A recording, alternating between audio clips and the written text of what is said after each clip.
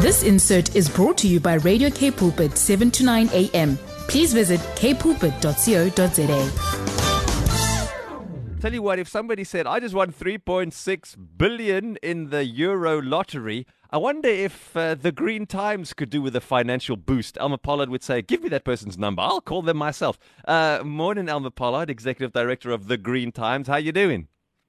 Oh, my goodness, what we could do with that. You must know we are all volunteers here, so if we can somehow drag along that way, then you can imagine. Yes.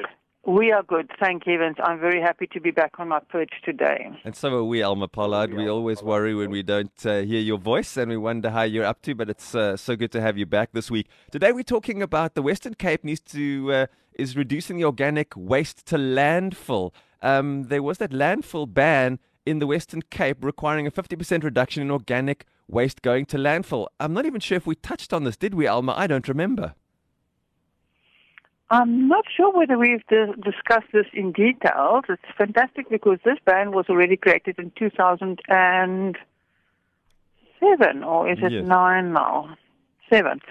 So it was written, the Integrated Waste Management Bylaw of 2009, and then they set some targets. So at the end of 2022, 50% of all organic waste needs to be diverted away from the landfill.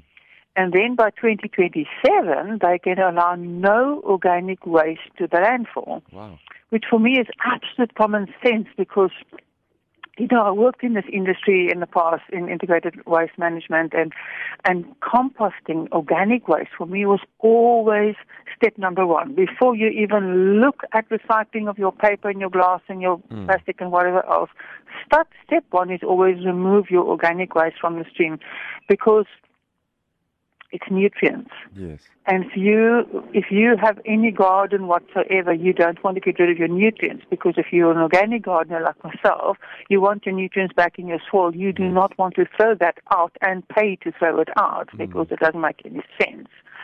So I'm quite excited that we are unpacking that this week. There's this Organic Recycling Association of South Africa who promotes this to keep the organic waste out of the landfill because, as we know, the landfills are fast filling up and they are also being closed in a few years. Yes. And the big issue is it's everybody, you and I, we all generate organic waste. Do you know what organic waste consists of? Well, tell us, Elma, because I'm thinking it's all of the fruit and veg and food scraps and uneaten food and all of that jazz that we have after every meal that we end up scraping off into the garbage, into the bin. Yes, it's food waste. It is also dirty paper because, you know, you can't recycle dirty paper, and it's also garden waste. So those three categories together. And, you know, in the past, the city gave away free composting bins. I remember that. 22,459. And if you read to the end of the story in the Green Times and you click there, you can also, they're again giving away free composting bins, which is really awesome. You know what I did? You know, I've been composting my entire life. Yes. I've never thrown away organic waste in my life. Do you know that? No, I don't. There's always a way to do it. There's always no matter how small your little place, you can't throw away this. I got some old oil drums. So, you know, some people sell them for next to nothing, and I made holes in them with a drill, and they stand in the line in my garden, and all the organic waste goes in there, and the leaves go in there. And it's got a tight-fitting lid, so you don't have rats and smells and things that so many people are so scared of. And then when it's full, you can roll it to aerate and to move things around. And it doesn't take long, and it breaks off nicely. And I've always got my own compost. That's amazing. Like, Elma, people might be listening saying, well, we don't really, we've just got a few food scraps here and there. Fair enough. Well, you add yours to mine and to everybody else's. And then, of course, we have to remember the hotel and the restaurant industry. They're the ones that are really producing heaps of this every day. Not like an everyday, ordinary house. I mean, peels and shells and cuttings, and we all produce masses of organic waste. It's absolutely inevitable. But yes, restaurants can produce up to 5 tons of food waste per month. one hotel produces between 10 and 20 tons per month. Wow. So that is huge. And the problem with food waste in the landfills, do you know what that is? Mm-hmm. What does food waste give off when it starts breaking down? Oh, yeah, that would be CO2. Not CO2, much worse than CO2, methane gas. And we know methane gas is 7 times as potent a greenhouse gas as CO2. So this is a really toxic gas, and this needs to be avoided. We can't be part of that. We know what methane does is it promotes climate change, and we are trying so hard to fight that. Mm. So, Fisher's Hook and Coastal Park are both running out of space. We can do this for free. It costs nothing.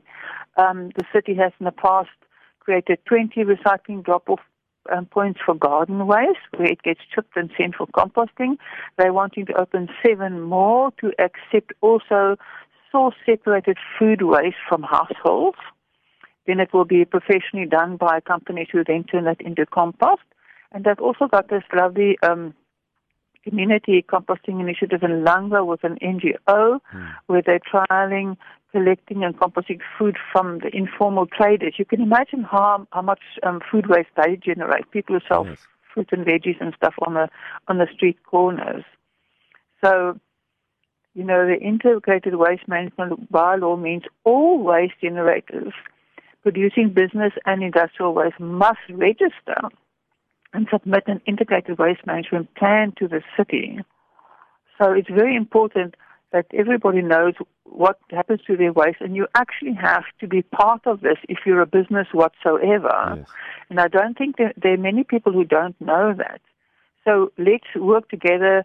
We're referring here to the businesses, retailers, restaurants, hotels, food processing factories, everybody who creates waste at home and at work must draw up their integrated waste management plan.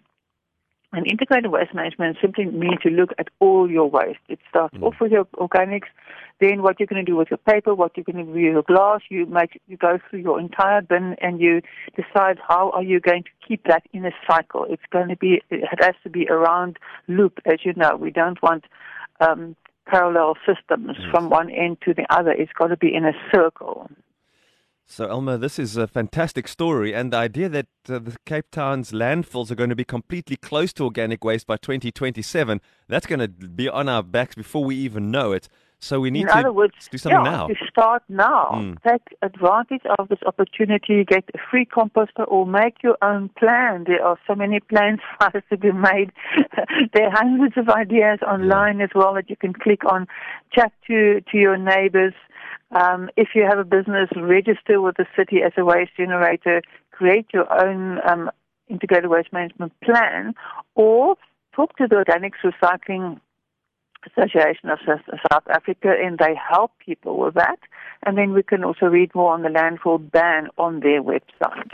Great story with lots of links, particularly towards the end, and email addresses so that even as a business you know exactly what to do. And there's an email there for households in Cape Town to also order a free composter and start composting today. It's free. Just send an email. All the details on thegreentimes.co.za. And the lovely voice you're hearing is the Executive Director of the Green Times, eco-consultant and coach, Elma Pollard. Thanks so much for your time this Wednesday.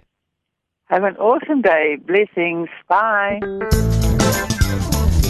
This insert was brought to you by Radio K Pulpit, 7 to 9 a.m. Please visit kpulpit.co.za.